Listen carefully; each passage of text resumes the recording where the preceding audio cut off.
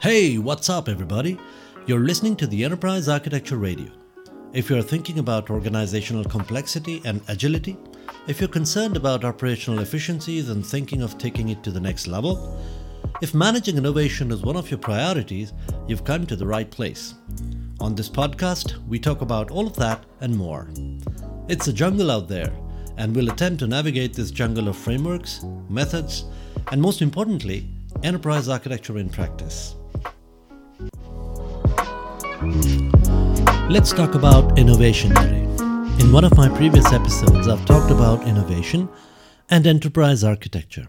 I've talked about how enterprise architecture helps us in understanding the impact of large transformational changes on the enterprise and makes us more courageous in going through innovation. But it raises an interesting question. What is innovation? A good friend of mine seems to believe that it's not possible to do innovation within information technology.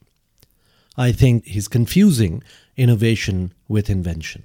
It's right, it may not be possible to do invention within IT. Well, not entirely. If you really think about it, there are a lot of inventions that have been done within IT.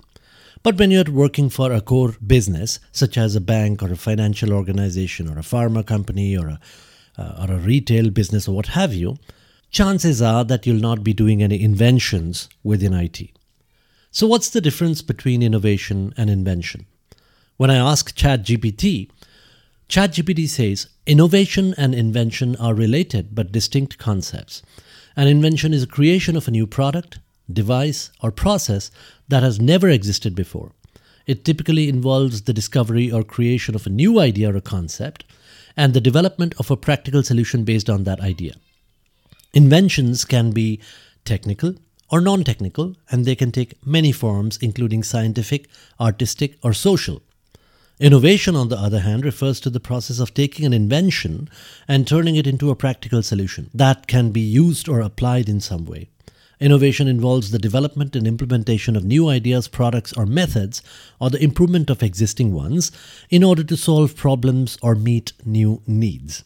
Innovation can involve the commercialization of an invention, the adaptation of an existing product or a process to meet new needs, or the development of entirely new approaches to addressing problems or challenges. Let me give you an example. When the light bulb was invented in a laboratory by a few scientists run by Thomas Alva Edison Inc., that was an invention.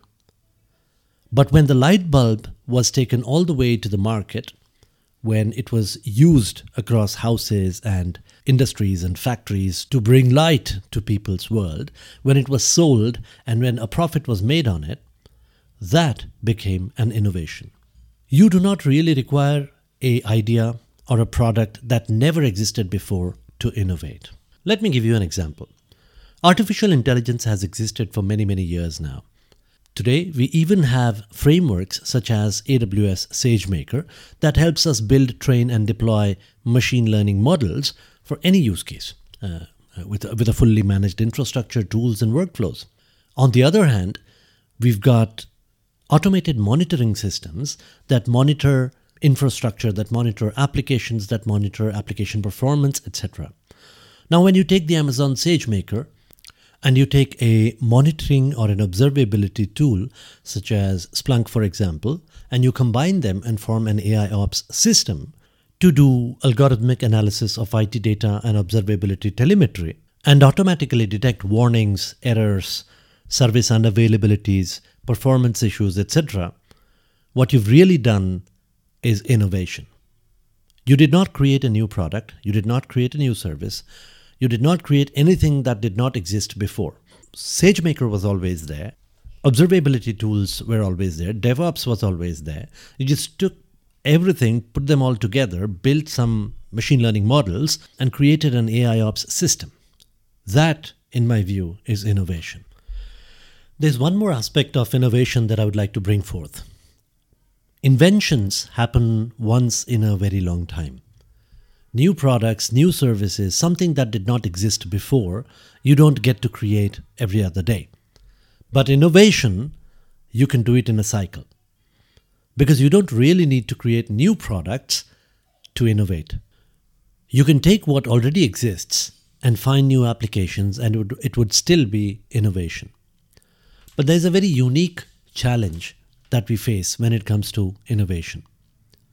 And that is a leadership challenge. It's not really a technical challenge. It's not really a capability challenge. It's more a leadership challenge, a culture challenge. If you look at the organizational hierarchy, you'll see that the people that are there at the lower levels of the organization, people who are at the lower levels of the hierarchy, they are expected to do what they're told. The manager tells them what needs to be done, and essentially creative thinking, any kind of new applications of existing technologies or existing products is not really encouraged that much.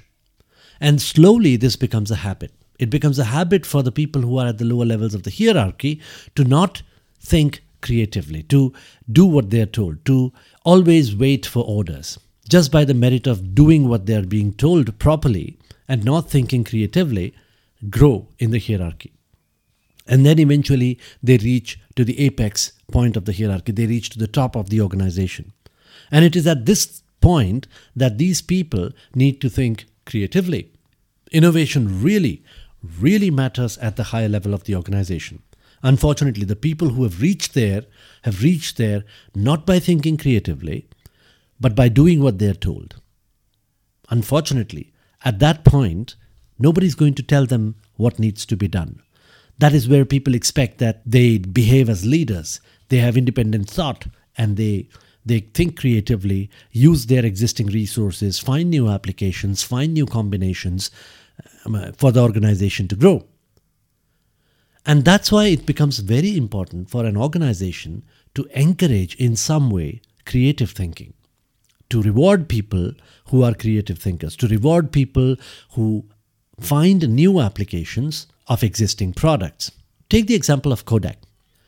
The digital camera was invented by an engineer in Kodak, but the culture of the organization was such that the lower levels of the hierarchy were not encouraged to think creatively. So when he came up with the idea of a digital camera, he was told that this is how you shoot yourself in the foot, heads down, do what you're told. And ultimately, somebody else invented the digital camera, and Kodak lost the race. The truth is that at the lower levels of the hierarchy, you do not have enough experience, you do not have enough expertise at running an organization properly.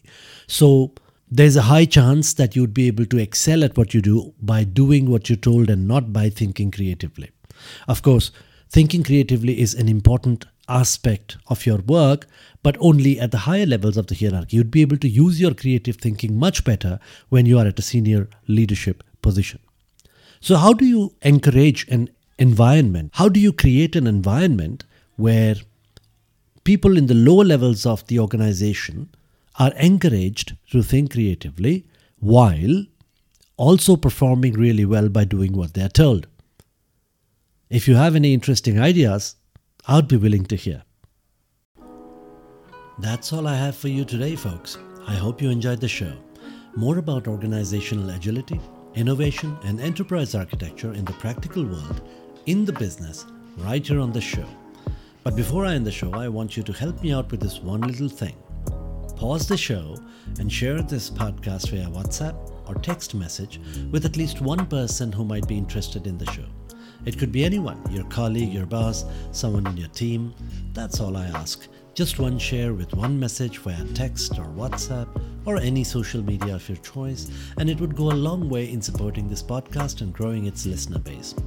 Also, please don't forget to follow the podcast. That way, you will get notified when we publish a new episode. If you want to find out more about us, you can find us at enterprisearchitectureradio.com. If you have any ideas, thoughts, disagreements, please feel free to write to me directly. We also have a Telegram group if you would like to contribute to EA discussions or what have you. Just search for Enterprise Architecture Radio on Telegram, or the URL to join the group is https://t.me/Enterprise Architecture Radio. While our contact details are there in the show notes, we are very easy to find. Just search for Enterprise Architecture Radio anywhere. Twitter, LinkedIn, Facebook, Instagram, YouTube, even Discord. Although I just got started with Discord and don't know how to use it very well, but nevertheless, once again, I hope you had fun, and I'll see you in the next one.